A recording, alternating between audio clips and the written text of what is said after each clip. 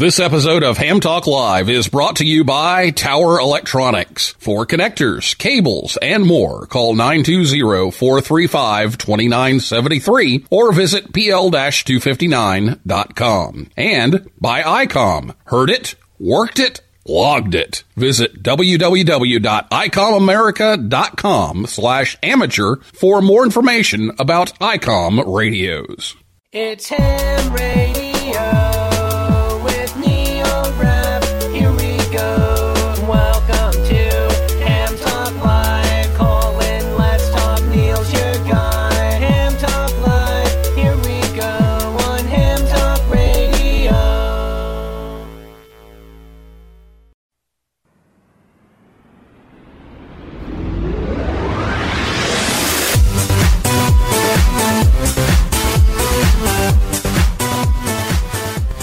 Good evening, everyone. It's Ham Talk Live, episode number 146.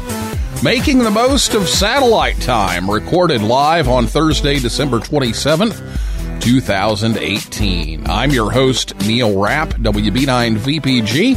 Thanks for tuning in to this episode of Ham Talk Live. Tonight, we're joined by Drew Glassbrenner, KO4MA, and we'll take your calls live in just a few minutes. Last week, Josh Ward, W3ARD, was here to talk about high-altitude ballooning. And if you missed that show, you can listen anytime at hamtalklive.com or your favorite podcast app or YouTube. So get your questions ready to go. After the interview, you can give Drew and I a call. The telephone number will be 812-NET-HAM1, 812-638-4261. It's not time to call yet, but when we announce that later on in the third segment here, we'll give you that number again. But so you have that ready. It's 812-638-4261. You can also tweet us. We're at Ham Talk Live on Twitter, so we'll be checking that throughout the night as well.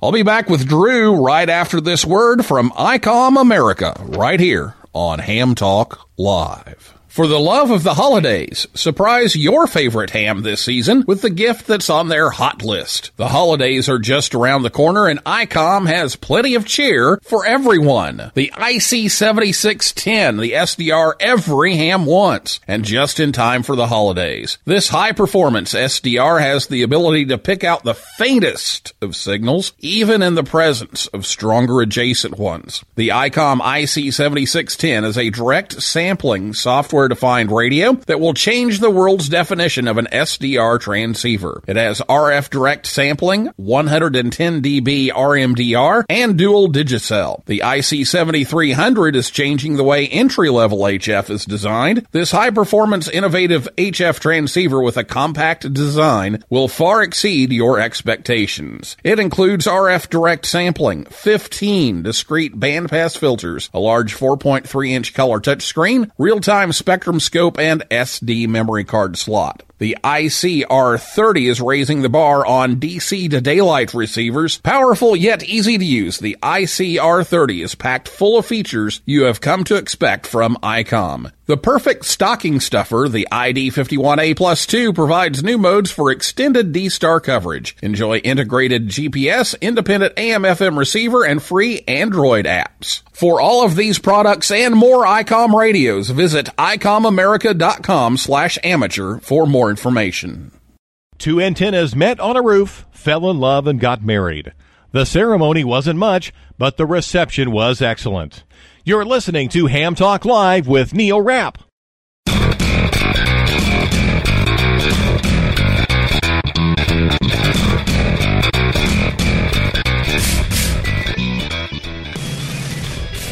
Thanks to ICOM America for sponsoring the show again tonight. They help bring you Ham Talk Live.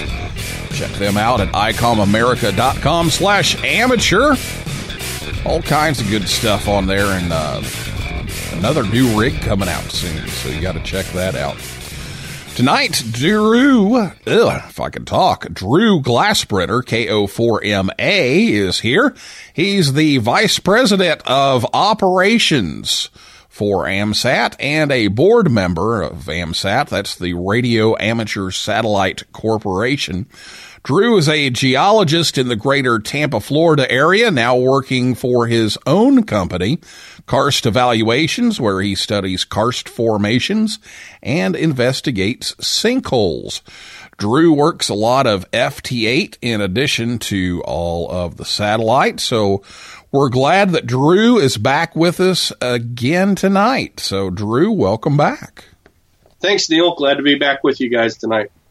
Now, you know, I didn't even think of this, but whenever I read your bio here, I'm not sure if you were on before or after my trip to Florida this summer when the Disney Ears van ended up in a sinkhole.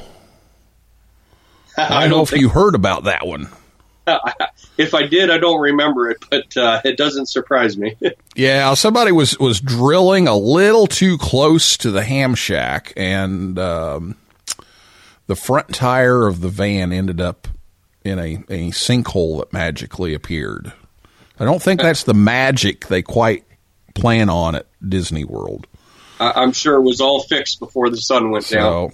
But yes, it was fixed pretty quickly, and luckily the damage was minimal. So thank goodness for that.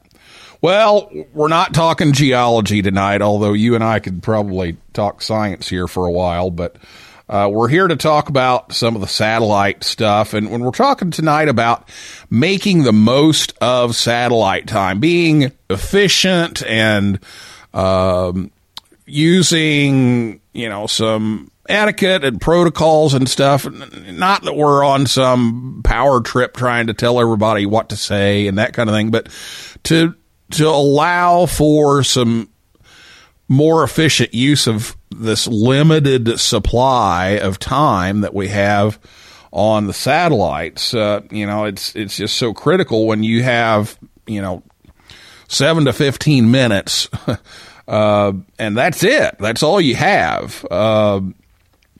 And you're all trying to use the same frequency. There's some strategies that you can use to make some contacts while leaving time for others to do the same.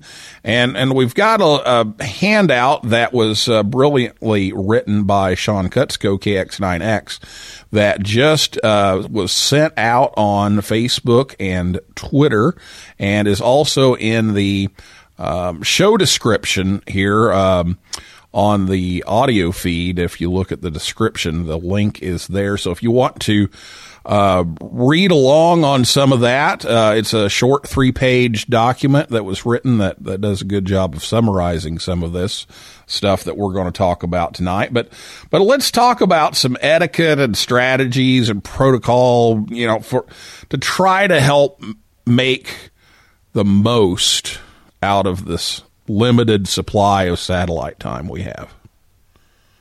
Well, one of the things that I want to point out is that while we're discussing this, keep in mind this is about the FM repeater satellites. And they're single channel, single frequency. Everybody shares the same input and output, and only one person gets through at a time.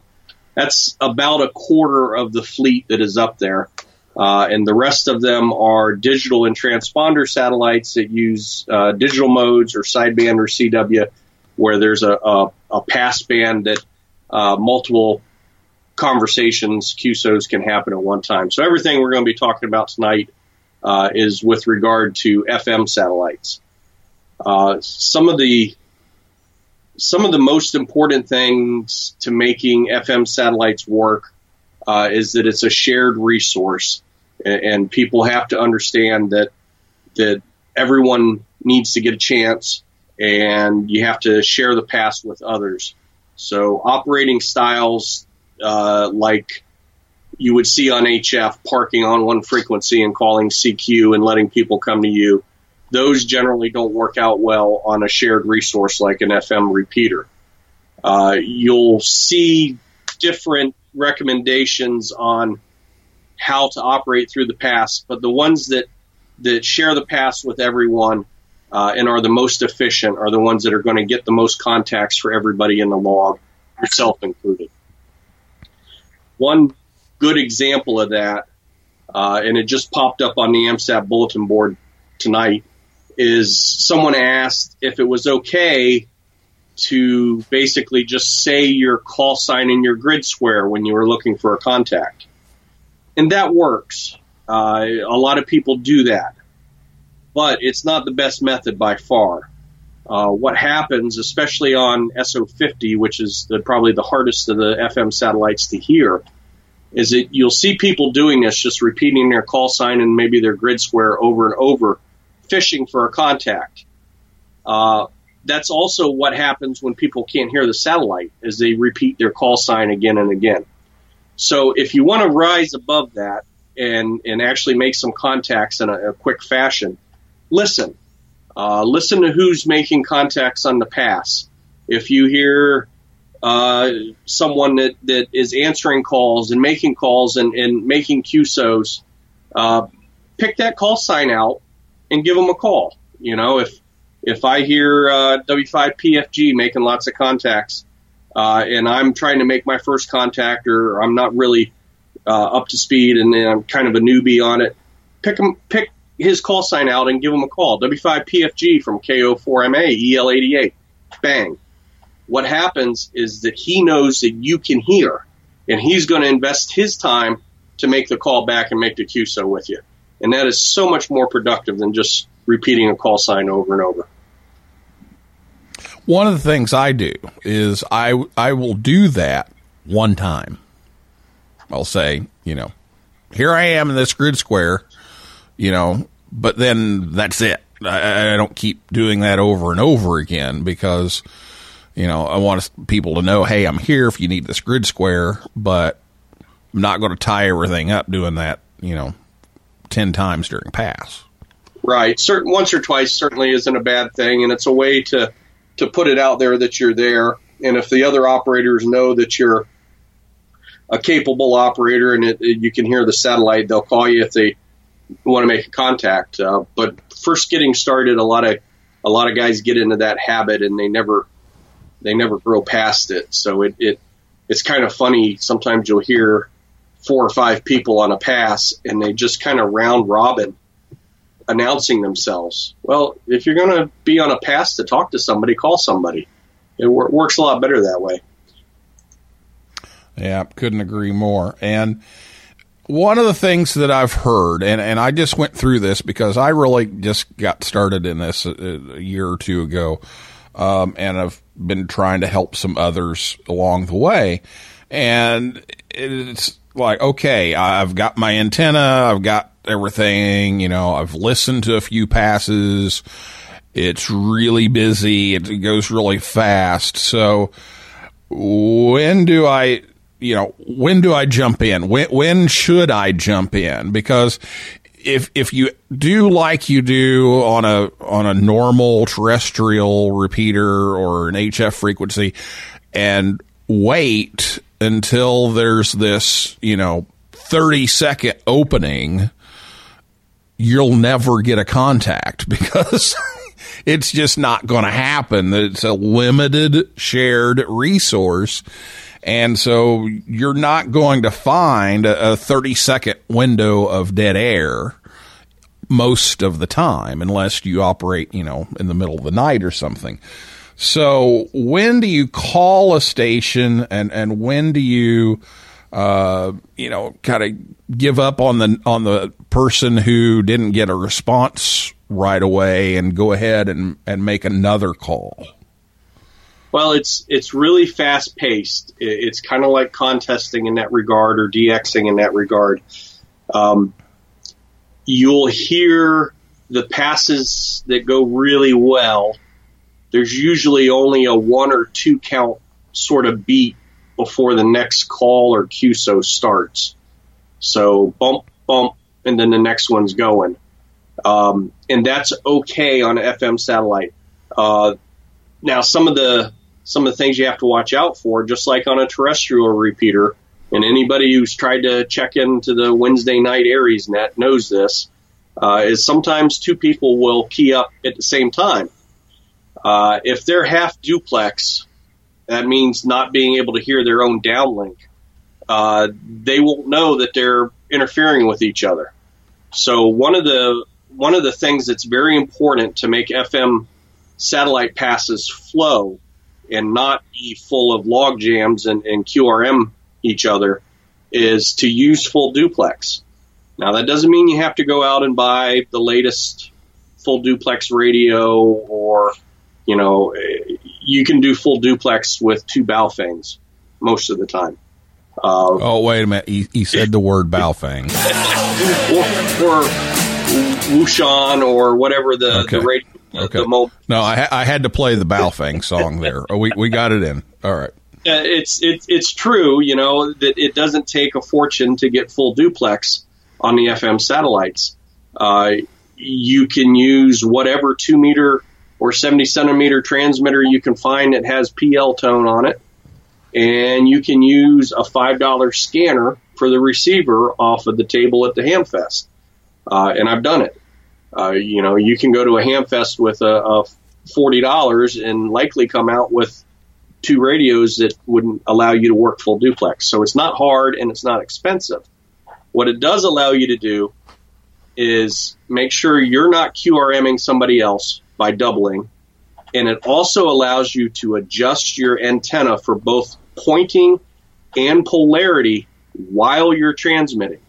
If you key up and you hear yourself back, but you're a little ratty, you're not quite full quieting into the satellite, you can twist that arrow or elk, or you can point it around, swing it around a little bit, try to get it right on the satellite and peak that signal up. Those are some of the tricks you can do with full duplex. And it's very important that people strive to that. I'm not saying if you're half duplex, stay off the satellite. I'm saying recognize that it's a limitation that affects you making QSOs and will also affect other people making QSOs. All right. Now, to emphasize this a little bit, being the teacher that I am, I went out there in search of some examples of, really good passes and really bad passes. And thanks to Patrick, WD9EWK, for allowing me to use his vast supply in the Dropbox of all of his contacts to try to find some. So I picked out a couple here. We're going to listen to a couple of them, and then we're going to talk about them a little bit. So first of all, we're going to listen to a pretty clean pass. This one's a pretty good pass where people wait for others to finish and are pretty efficient with the use of their time. So we're going to listen to that right now. Alpha Delta 0DX N6 UTC Delta Mike 03. N6 UTC AD 0DX DN7080. QSL thanks Delta Mike 03. AD 0DX AD 7DB Delta Mike 03. AD 7DB AD 0DX DN7080. AD 0DX from AD 7DB, Roger, thank you very much. AD 0DX Alpha India 6 Delta Oscar Delta Mike 03. Oscar AD Alpha India 6 Delta Oscar AD 0DX Delta November 7080 QSL Ryan. QSL Ron, thanks. IA 60. Okay, so that was a pretty efficient pass. Not a lot of dead air, not a lot of extra banter or anybody stepping on anybody. But that's fast. That's very fast and efficient, and you can hear that sort of 1-2 beat in between contacts. Everybody was using phonetics and their full call sign and their grid squares, and it was just very efficient, very good pass. And if I had to guess, it probably was a pass that was a little further out west, where there's fewer people on, and that's one thing that can make a big difference on a pass. The East Coast has got a lot of people trying to use the satellites. It gets a little less out towards the West Coast, so things are a little bit easier sometimes. Same thing with time of day. If you're trying to work a pass at noon on Saturday, it's going to be busy. Everybody's home, everybody's out. If you're trying to work a pass at 3 a.m. on a Tuesday, you might even have a hard time finding somebody to talk to. So the off-schedule sort of passes and the passes that don't have a lot of land or a lot of population in the footprint are really good ones to get started on and kind of cut your teeth and get to swing at things. Okay, now we're going to listen to what can happen when you don't follow those things. So we're going to listen to a clip of AO91, and it starts off with my friend Kevin, KK4YEL, talking to K2BSA/5, and then after they finish their QSO, well, yeah, you can tell what happens next.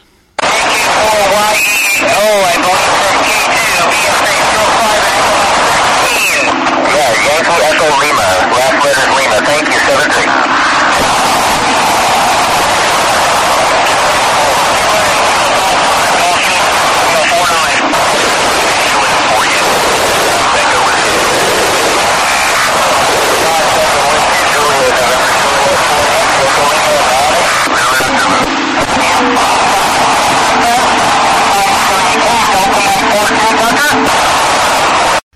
Okay, that was just painful. Yeah, what a mess. I mean, you had people trampling on top of each other. You had people getting cut off. You had people jumping in, didn't give time for the other person to even try. And all it ended up was one big jumbled mess, and nobody got anything out of it at all. Yeah, one big heterodyne and bits and pieces of syllables in there. So one of the things that jumps out at me about this clip is that it's K2BSA/5. And that's the Boy Scouts of America during Jamboree on the Air, I think. So there's a station that a lot of people would like to make contact with. So one of the guidelines in the article, Sean's article that you sent out earlier, is that rare and portable stations take priority. So if you're on a pass and you hear K2BSA trying to make contacts for the Scouts, perhaps that's not the time to call Joe Ham, the next town over on the satellite 800 kilometers away, and to make your 520-second contact. And yes, there's a little bit of sarcasm in there, but you hear it all the time. If a good operator will have some situational awareness about what's going on during the pass, and that comes from hearing all the other stations, realizing which ones might be rare or have some sort of assumed priority that you might want to lend a little time to. And a Boy Scout station would certainly qualify for that. One of the other things that clip emphasizes is the need to be able to hear when you're transmitting along with somebody else and neither one of you are getting in. And that, again, falls back to having a good antenna system that allows you to hear the satellite and operating with full duplex so you can hear that as it happens, instead of hearing the recording from somebody else later and thinking, hey, I was transmitting that whole time. Oh, wow. Maybe me and the other guy were the reason that nobody was getting through, because neither one of us knew to lay off the hammer for a minute. So, again, it comes back to having a station that you can hear the satellite reliably with, and having full duplex so you can hear yourself and hear whether you're getting in or not, and having the situational awareness to be able to know why everybody's trying to call this one particular station. Sometimes you hear that with grid operations. Satellite operators go a little bit crazy for grid squares for their VUCC awards. And when somebody is out and has made the effort to go to a rare grid square to activate it for people, again, it's not the time for a lot of redundant QSOs that you could have any other day. Maybe consider making one or two, maybe one with the rare station or the roving station that's on, and then letting other people make some contacts. the FM satellites are a shared resource.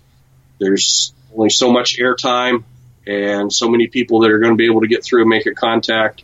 So on those busy passes, make 1 or 2 contacts, unless you're the guy out roving or out at the special event, and save some more for the next day. And if that doesn't feed your satellite hunger enough, then it's time to move up to the transponders, and you can chat pretty much all day long, every 15 minutes or so. Well, that's kind of what we were wanting to address tonight, was, these things that really make operation on the FM satellites a little frustrating sometimes, because this doesn't happen all the time. And I did a show with Ward Silver, N0AX, a few months ago here on Ham Talk Live, talking about efficient operators for contesting and, saying things like please copy and that kind of thing. And you can say whatever you want. You can do whatever you want, but you also have to take into account that there's a limited amount of time. There's a limited amount of resources. And I made a comparison between operating satellites and contesting. And, in contesting, you're trying to run up the score. You're trying to, get as many contacts as you possibly can, and wasted words just kind of get in your way. And if you're not doing that, then say whatever you want, whatever. But on satellite, there's only a small window of time, and it's not just, not running your score up. It's, you're not going to make the contact, and other people aren't going to be able to make any contacts either. And that's true. And it's not a hard and fast rule. Again, it goes back to situational awareness. If I'm on, I'm down in Florida, I'm as far south as just about any satellite operator in the U.S., and pretty far east among those two. So I get a lot of passes that are out over the Atlantic Ocean that might only be 5 degrees or so along the East Coast. And, that's one thing, because there may only be 2 or 3 people on that type of pass. So if you want to say hi and, hey, good to hear you again, whatever, you've got time for it, because you're aware that there's not this throbbing mass of hams out there trying to get their first satellite contact or their 100th satellite contact, on an FM station or FM satellite. Now, if that pass is, say, one straight up, through Texas and leaving out through the Dakotas in the north, and the whole country's in the footprint, that's the time to really understand, okay, hey, this is going to be busy. It's going to be fast paced. I need to pick out a call sign of somebody that I want to talk to. I need to call them directly. I need to answer them directly, keep the chit chat down, and that contact shouldn't take any longer than 15 seconds. It's a call sign, a grid square, a call sign, a grid square, and an acknowledgement. And that's all it takes. So, it's not, we're not telling people to be regimented and fast and no chit chat. Just be aware of the type of pass you're on, and adjust for it. Well said. And we're going to leave it there. We're going to take a break. And when we come back, we're going to take some questions. We already have a couple of them coming in on the chat here. So we'll take a look at those and talk more about making the most of satellite time with Drew, KO4MA, right after this word from Tower Electronics, right here on Ham Talk Live. I'm sorry to bother you, but I'm having an antenna party and I ran out of PL259s. Oh, come in. Thank you. Would silver-plated PL259s from Tower Electronics be too good for your guests? Those will be fine, thank you. You saved my life the other night. Oh, the PL259s from Tower Electronics? Yes, they were very successful at the antenna party. My antenna works like a charm. Then how can you ever thank me? I'll try to think of something. Don't be caught without PL259s. Visit Tower Electronics at a Hamfest near you, or visit them online anytime at pl-259.com. or call 920-435-2973. They have adapters, cables, antennas, soldering supplies, and meters too. The National Voice of America Museum of Broadcasting, located in Westchester, Ohio, just north of Cincinnati, is only 2 minutes off I-75. The museum is the former home of the Voice of America Bethany Relay Station. Tours are now available every Saturday and Sunday from 1 to 4 p.m. Eastern Time. You can see the control room, a 200,000-watt transmitter, and the most comprehensive collection of inventions by the iconic Powell Crosley Jr. Also on display is a huge antique radio exhibit and R.L. Drake's personal collection of most every Drake amateur rig ever made. This is a unique opportunity to see amateur radio in action and have a chance to get on the air from WC8 VOA. Admission is only $5 a person. The museum is located close to historic WLW-AM and tons of shopping and restaurants. Take a trip to the VOA Museum or visit us online at voamuseum.org. Join the conversation. Give us a call at 812-NET-HAM1. That's 812-638-4261. Now, here's more Ham Talk Live.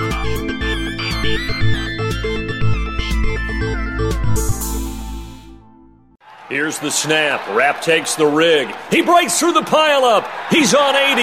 Now 40. Now 20. 15. 10. 2 meters. Touchdown. Ham Talk Live.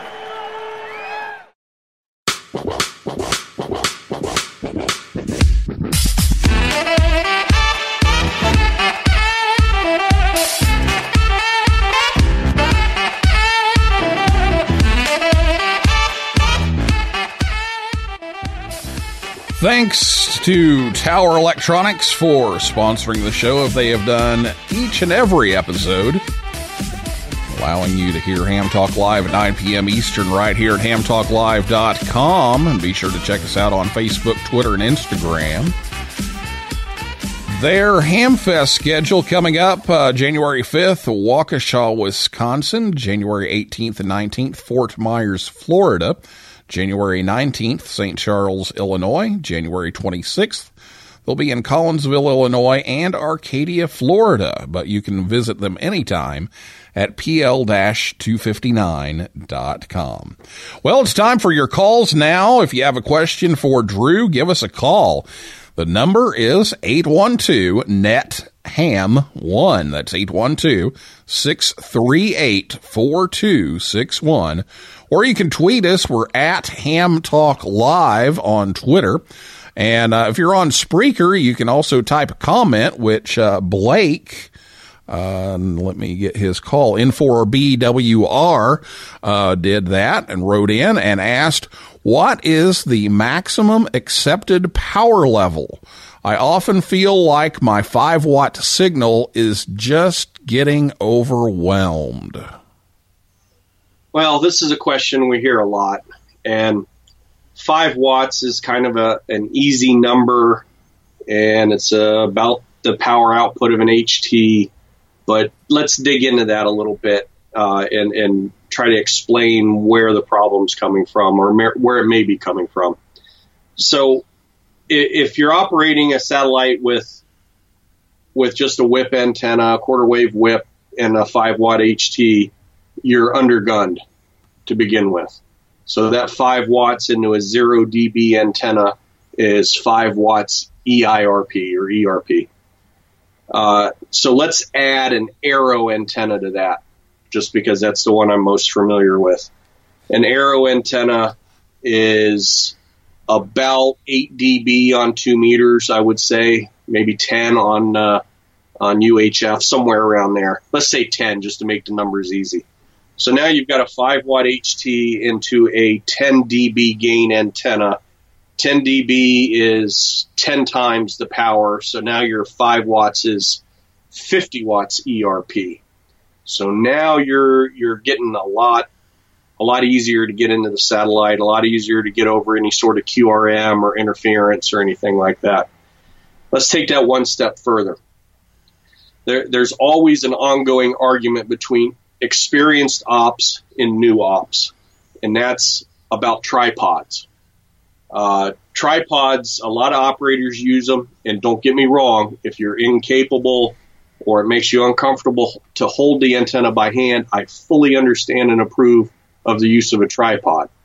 But you have to understand the disadvantage you might be getting into with that. The antennas on most of the satellites are linearly polarized. They're just whips. Your Arrow antenna is linearly polarized. If you have a mismatch between those, if the satellite antenna is going up and down and your antenna is side to side, that's going to be up to about 20 dB of difference, 20 dB of loss between the two. So your 5-watt signal, 50 watts out of the Arrow ERP divided by 100 is back down to half a watt. So polarity is really, really important. Twisting your wrist to match, to peak the signal strength on the downlink, to peak the signal strength while you're transmitting, listening back through the downlink because you're full duplex. That has way, way, way, way more to do with how well you get into the satellite over whether you're running 5 watts out of your HT or 50 watts out of your mobile. It's all in the antenna work. It's all in the polarity matching. And that's why you hear experienced ops that can work a pass from horizon to horizon with a 5-watt HT and an Arrow, because they know how to twist and get that signal peaked. They know how to listen while they're transmitting and get pointed right on the satellite. And they've got the timing down pat. So, you know, not to make light of the question, because it's a common question, but it's more about the antenna and more about the pointing and more about the polarity matching than it ever is about power. So this makes me start thinking back to HF, where, you know, crank up the 1500 watts to bust the pileups. If you do that on satellite, what are the implications? Well, people are going to realize that you're just stomping on folks, and they're going to complain about you, and they're going to quit talking to you. And they'll probably send me a nasty email asking me as VP of operations to do something about it. So, you know, you have to be polite. You shouldn't be transmitting on top of anyone on purpose, unless it's, you know, QRM or somebody's DMR repeater, QRM in the uplink, or somebody, you know, I'm not saying the guy that's CQing from horizon to horizon that you shouldn't go ahead and make contacts over top of them, but send them an email when you're done telling them that we heard you, but you weren't hearing us. So you really shouldn't be trying to step on top of anybody to begin with. You know, step back, let somebody else make the contact, try again. And that's much more productive and makes for a lot lower blood pressure when the pass is over. All right. Well, we have another question on the texting here from this one is from Chris, AA4CB. And Chris wants to know, can you use a VUHF all-mode portable like a Yaesu FT991? Oh, sure. Now, the 991 will transmit and receive both FM or CW and sideband, so you could use it on both the linear or the FM repeater satellites. The problem is it's half duplex, so it would be one half of an effective ground station. Use the 991 as a transmitter. Use something like a RTL SDR dongle for a receiver, or a FunCube dongle for a receiver, or, you know, you quite often can find 817s with burnout finals pretty cheap, a couple $100 for something like that, or an R20 scanner with sideband. You need with the 991, it's half of the equation. You're going to use it either as a transmitter or receiver, and then you're going to need something else as a transmitter or receiver. Maybe an old FT290 or something, old 2-meter all mode that you can find for about $100, $150 at Hamfest now. So you can, but something full duplex would work out a lot better, or like you said, 2 rigs. But yeah, that'll work. Okay. Well, we've caught up on the questions. So if you have a question, give us a call. Phone number 812-638-4261. Again, that's 812-638-4261. Or you can tweet us. We're at Ham Talk Live on Twitter, and these questions are coming in on Spreaker on the comments on the live feed tonight. So if you're on the live feed and you're logged in, you can just post it there too, and it'll pop up here on the screen. But the phone number is 812-638-4261 if you have some questions for Drew here while we have him on the line for a few minutes longer. While we're waiting, see if we get some more questions, Drew, can you give us an update on some of those interference issues that we've mentioned here on the show? Some hot spots, perhaps, that were causing some problems on AO92. Yeah, so earlier this year, we were having lots of problems with DMR, which has a very distinctive pulsing sound to it when you're listening on analog FM. Interference on AO92 on the uplink. We put out some messages. The ARRL repeated it. We looked some stations up online through the Brandmeister network and emailed them and asked them to move out of the satellite subband. And most of those complied. We had some manufacturers that inserted code into their hotspots that excluded those frequencies or suggested that they shouldn't be used in those frequencies. So that was very helpful. It's not went away completely. It's still there. We get DMR once in a while through AO92. We also hear radar through 91 and 92, and there's not much we can do about that. That has a different kind of musical sweeping tone sound to it, and that's the military. It's their primary band.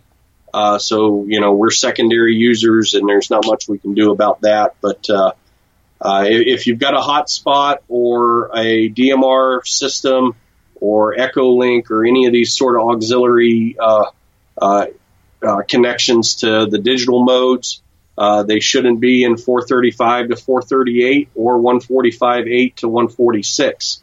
Look in your local band plan or an ARRL band plan, and please move those out because you can cause interference both on uplinks and downlinks of satellites.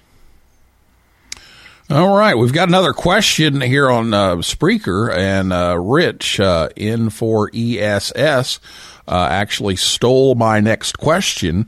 How about an update on AO95? What's the latest word on AO95? Well, nothing has really changed on it.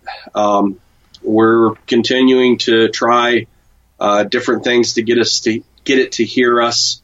We're working on lining up some really strong EME type stations to uplink to it to see if we can wiggle the S meter on the satellite. We've got good feedback.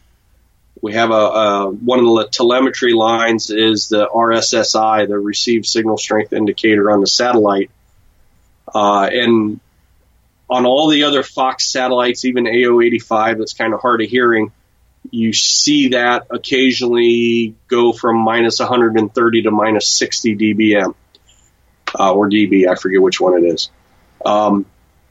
We don't see that and that's from radar pulses, like I was mentioning, these big radar systems that are in the 70 centimeter band. We're not seeing that on AO95. So we continue to monitor it, watch the telemetry. Maybe some thermal cycling will fix whatever the problem is. But it is what it is. It's a sad thing, and we're 3 out of 4 on small satellites, which is still, or on CubeSats, which is still pretty good. And we'll continue to try to work and try to make the best out of it. And in the meantime, the engineering team is moving forward on the Golf project, which are 3U satellites. 3 times as big as the Fox satellites, with 3 times the amount of stuff and 3 times the complexity in them. So we'll take these lessons and carry them forward with us. 812-638-4261 is the phone number, and thanks for the questions coming in here on Spreaker tonight, and also you can tweet us. We're at Ham Talk Live. And, we've got a question here from KD8VRX, and says, great show, thanks for the tips. And then, build or buy, any good resource for building your own antenna? Oh, yeah, we've got, I wish I could figure out how to make it more front and center.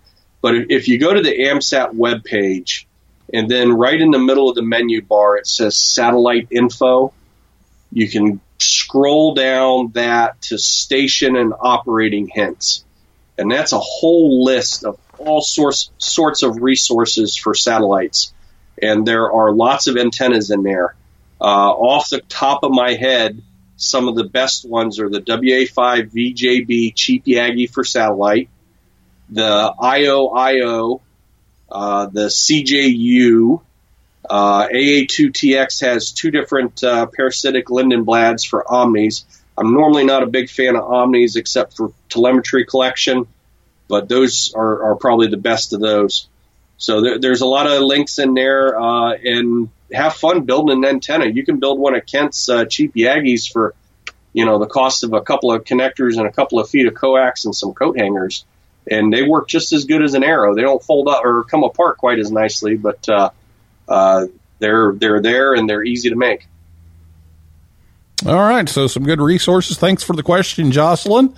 And actually was working a pass with Jocelyn yesterday over at the Voice of America Museum of Broadcasting for a little bit, and then also on HF. So good to catch up with you there, and thanks for the question on Twitter. So we're just about out of time here, but if you have a question, send it our way. It's at Ham Talk Live on Twitter, or you can comment on the Spreaker system if you're on that. Some reason the software just locked up, and the sound card just wasn't talking to the software, so we did a restart here. So let's see. We will go back. We were talking about power, and then we also got another question that came in. So why don't we pick up with this other question, and my apologies because I can't see who sent it right now. But the question was, what about geostationary?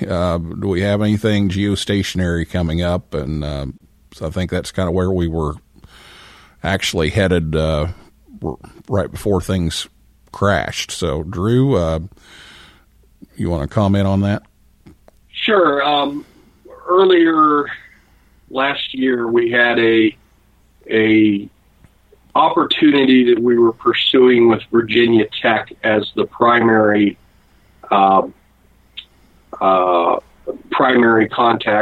investigator to put a package on a geosynchronous satellite. It would be a Virginia Tech project with AMSAT supporting it through building the ground end of it and also operating it for Virginia Tech. That satellite project has been put on hold. The primary project is not moving forward as it originally was. And from what I have been told by Virginia Tech, that we could not, they wanted a large sum of money, and they could not guarantee that they would even ever turn the payload on or how long it would be in orbit. So it turned out to be a non-viable host for an AMSAT or Virginia Tech ham radio payload. I have not heard any new information on that for a while, so I assume that is all still valid. On the other hand, we are continuing to look for opportunities to go to higher orbits. It is not something that comes easily or cheaply. Part of the idea of the golf program is to get technologies that are required for higher orbits for independent satellites working in lower orbits before we spend 6 or 7 digits of money to get to a higher orbit.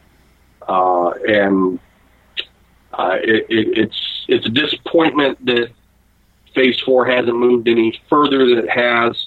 The Europeans have Phase 4A in orbit and undergoing commissioning right now, so it's going to be more and more pressure for us to get something up. And all I can say is that we're working on it, and we need your support now, not after it's launched. It's expensive to do these sort of things. We paid $100,000 for a payload suitability study to get on that previous mission. That's the sort of money that we need just to have an opportunity to play in the game and get one of these sort of launches. So we're still working on it, and we hope to make progress both with the Gulf satellites and our own independent satellites in higher orbits, as well as a hosted payload on somebody else's satellite. All right. Well, thanks for the update on that. And we are overtime here, and part of that was the sound card crash. So we'll go ahead and let you get on your way, Drew. But thanks so much for coming on, and remind everybody how they can support AMSAT and all of those endeavors. Well, glad to be here, Neil, anytime. And if you want to support AMSAT, mosey on over to amsat.org. And we have memberships available in the store, recurring donations, one-time donations. And for a little while still, if you join AMSAT, you'll get a free PDF of our Getting Started guide, which is 170-something pages of satellite happiness for you. All right, very good. Well, thanks so much for everybody listening out there and for writing in tonight. And that's going to do it for this episode. So that is a wrap for this week's Ham Talk Live. Thanks to Drew Glassbrenner, KO4MA, and everybody out there in cyberspace for listening and writing in. And next Thursday night at 9 p.m., Patrick Stoddard, WD9EWK, Indoff Buckley, N6UTC, and David Akins, N6HHR, will be here to talk about special events on board the Queen Mary, W6RO. So be sure to check that out. And for a list of all of our upcoming guests, visit hamtalklive.com. And if you like Ham Talk Live, please consider leaving us a review on iTunes or wherever you listen. It helps others find us a little faster. So for now, this is Neil Rapp, WB9VPG, saying 7375, and may the good DX be yours.